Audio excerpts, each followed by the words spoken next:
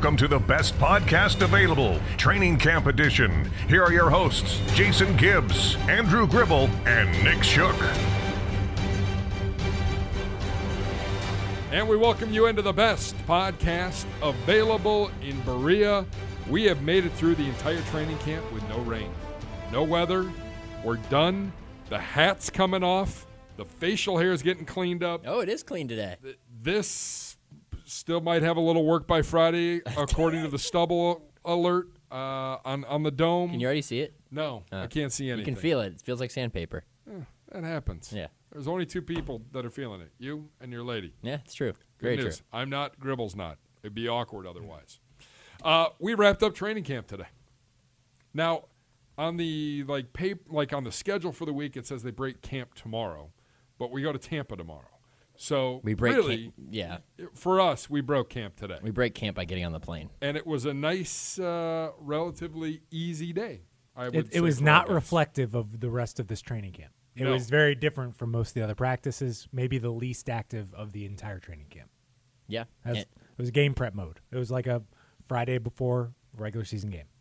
Yeah, it was no pads, guys going through things. We did see the first team go through a lot of walkthrough, which would lead us to think maybe the first team will actually play on Friday night. Yeah, it felt a lot like what you might see out of a regular season practice. Just a lot of, this is the look they're going to show us.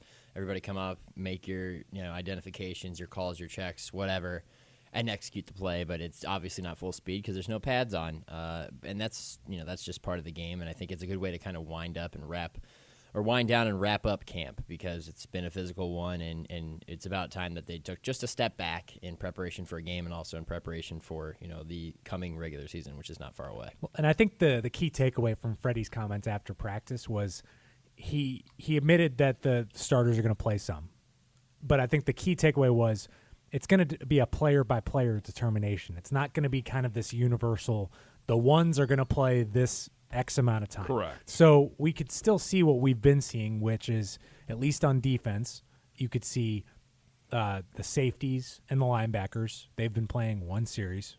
Defensive line's done about two.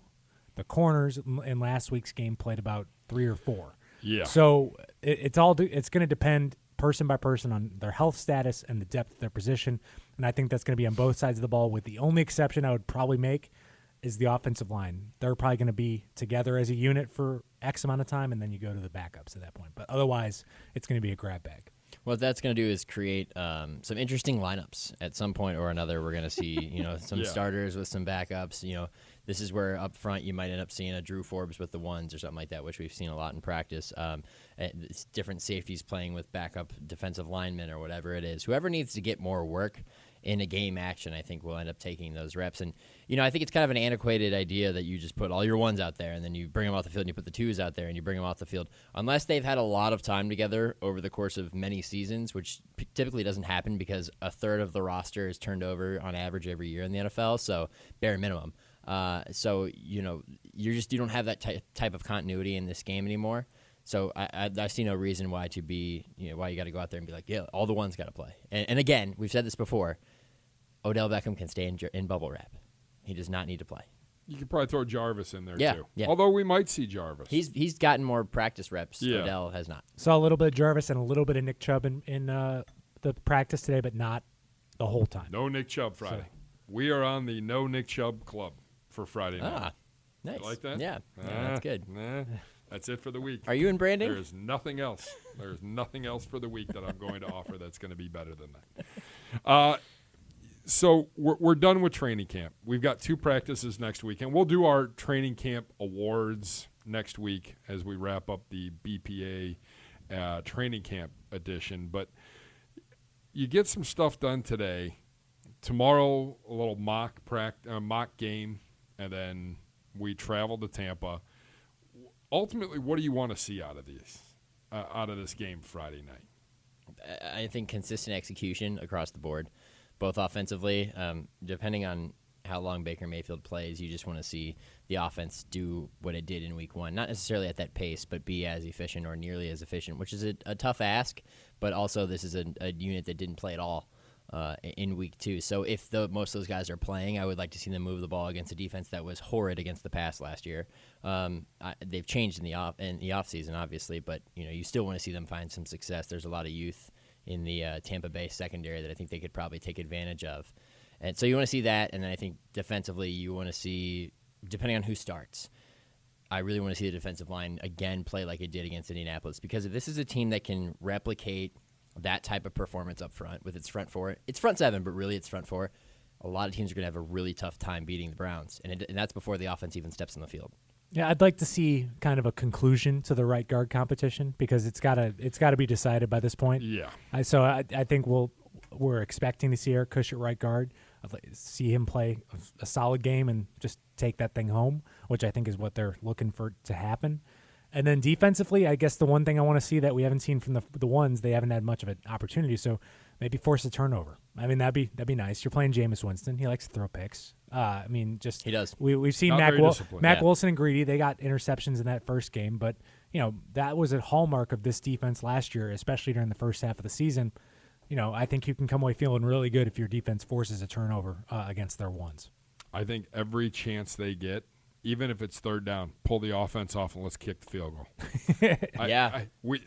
We've got to see something. Today, the kicking battle, there were makes. There was a miss from each one.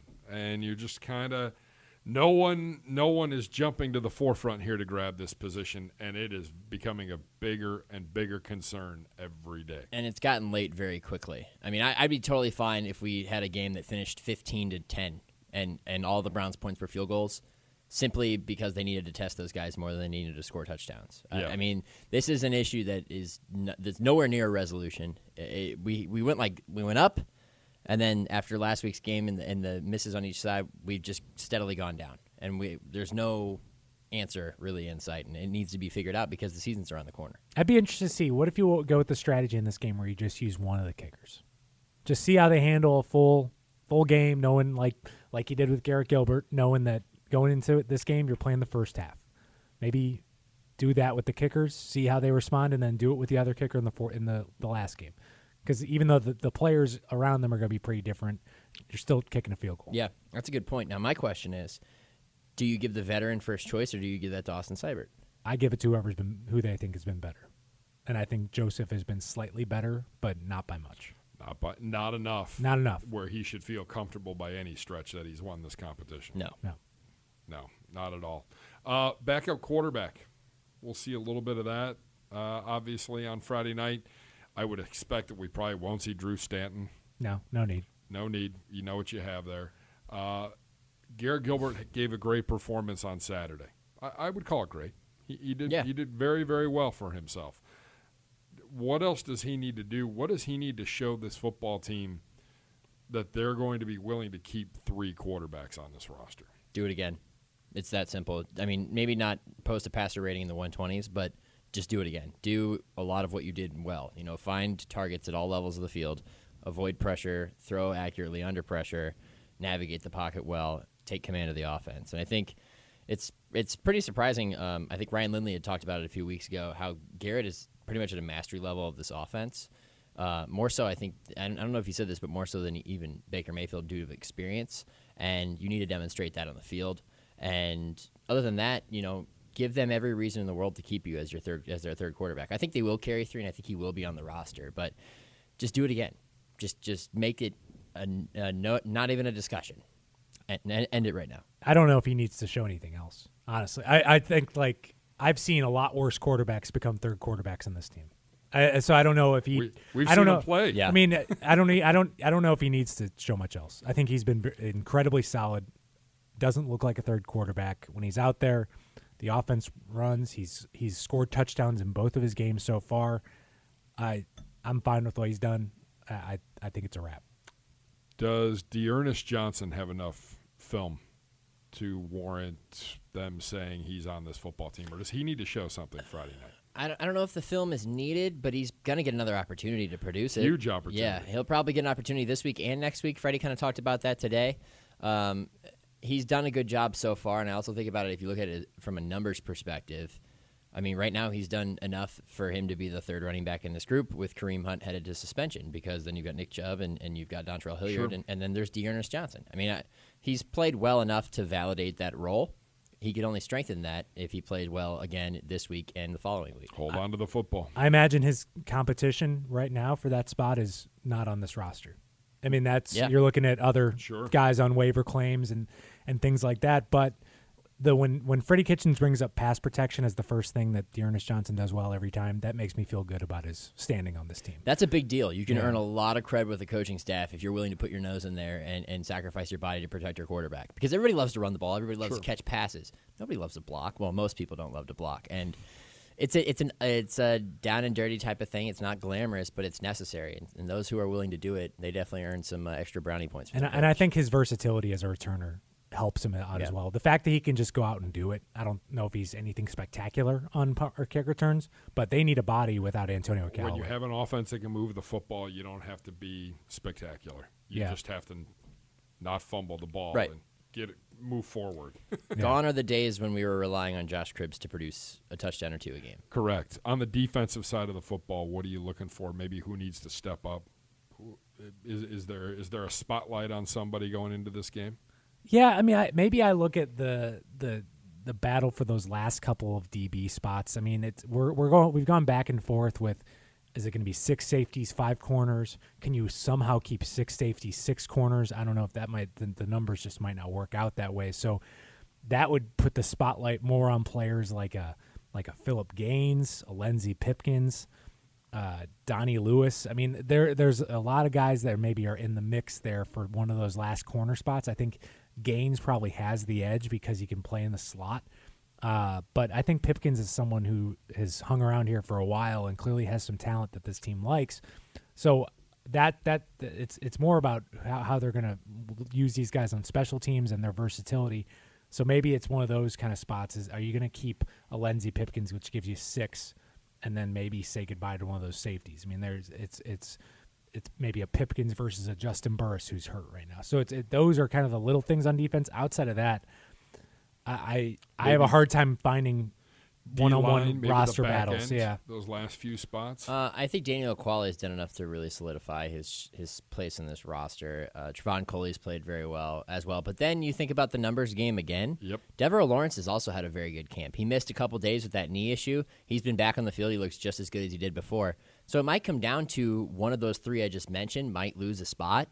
So, yeah, I guess there is a little bit of a competition yet to be determined, depending on how many people they want to keep at that position. That's what happened today at training camp, and that's also a quick little preview for Friday night as the Browns take on the Buccaneers in the, quote, dress rehearsal game. Jason Gibbs, Nick Shook, Andrew Gribble with you. This is the best podcast available.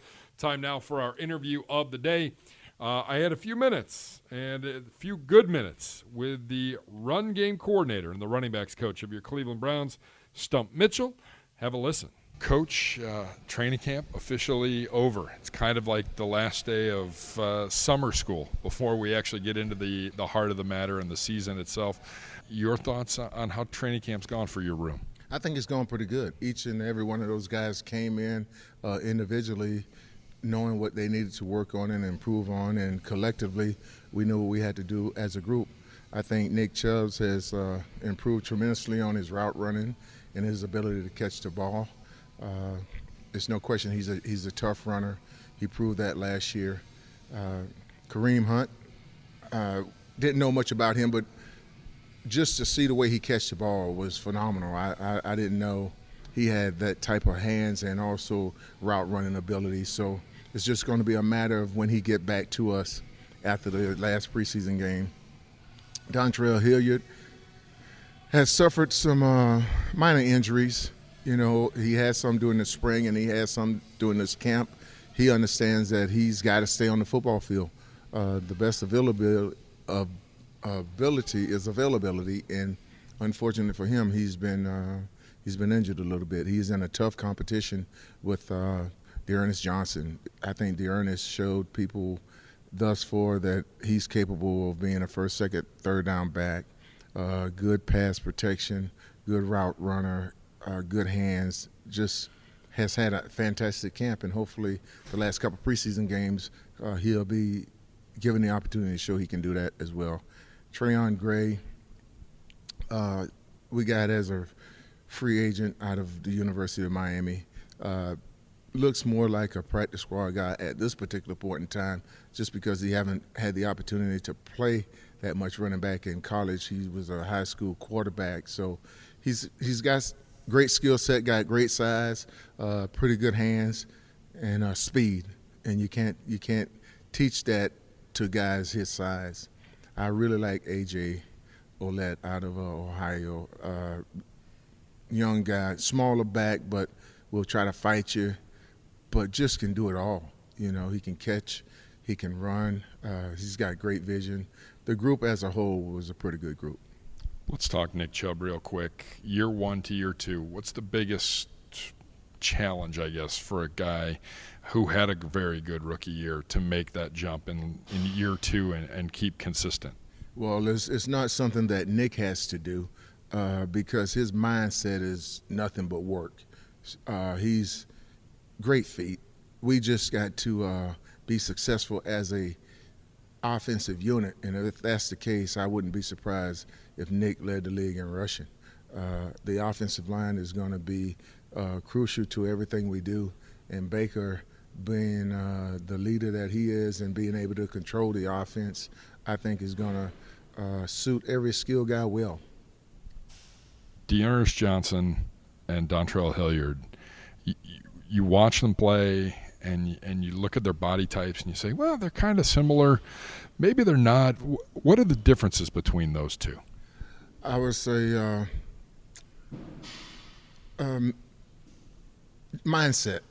I would say that's probably the only thing that separates those guys, because both of them are very talented, but it's a mindset.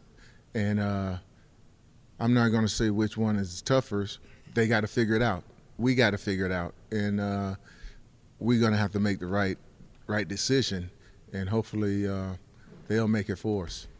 You mentioned Kareem Hunt and his hands. How's he been since joining the team here in the offseason and now through training camp? And unfortunately, he's not going to be with us for the first 8 weeks of the season. But what's your advice to him while he's out for those 8 weeks? Well, he understands the talent and the skill set that's in that room. He understands the talent and the skill set around this entire team and what we want to do as a team. He know he can be a part of that. He also should feel like Kansas City could have gone further had he been there. So he should be itching for the opportunity to get back. I think he's going to go out and prepare, and when he gets back, I think he'll be ready to rock and roll. You've had some head coaching experience. You've also been an assistant coach for a decent number of years. What have you seen from Freddie Kitchens in his first training camp as head coach? I think Freddie is outstanding. Freddie has a lot of the similarities of other head coaches I've been around, but I think what's going to make him maybe a little more successful than some of those coaches are the differences in him. I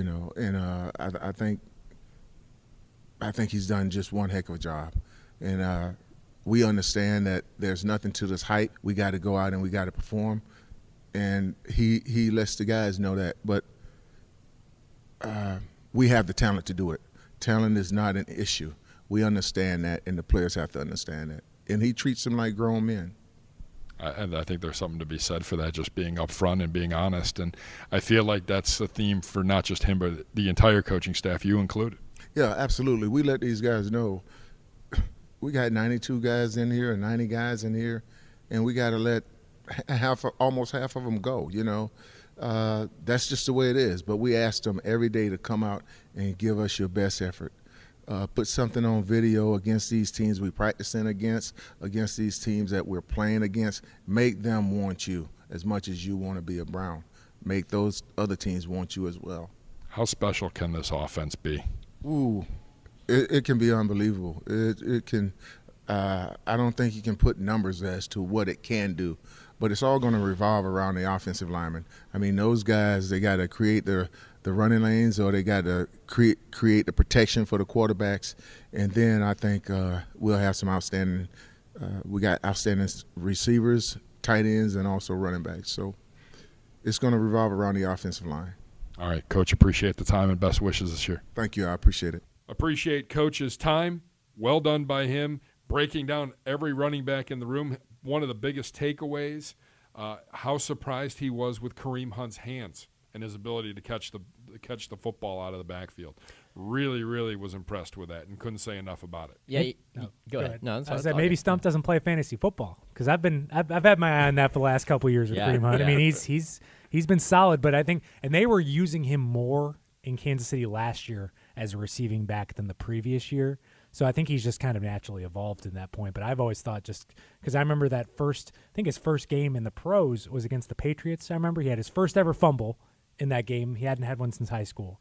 But then he had like 100 yards receiving in that game to go along with a big rushing day. So maybe he's a little bit more hit or miss, but he looks so natural coming out of the backfield that way. Yeah, he was a big reason why Kansas City's offense was so lethal last year. I mean, the reason is they had a great quarterback in Mahomes, but they also had a ton of different guys to throw the football to. I mean, Kareem, you could throw it to him out of the backfield, and that's if you weren't already accounting for his threat as a rusher. And you go down the list of everybody else that they had. And I will say that even in shorts and jerseys like today, it is so much fun to watch him just with the ball in his hands in these practices. Even when they're not going full go. Sure. Whether he's carrying the ball, he just is so fluid and natural as a runner, and he's got great vision, and he just hits the hole and cuts right through the defense. I mean, it's hot knife through butter. It's like that.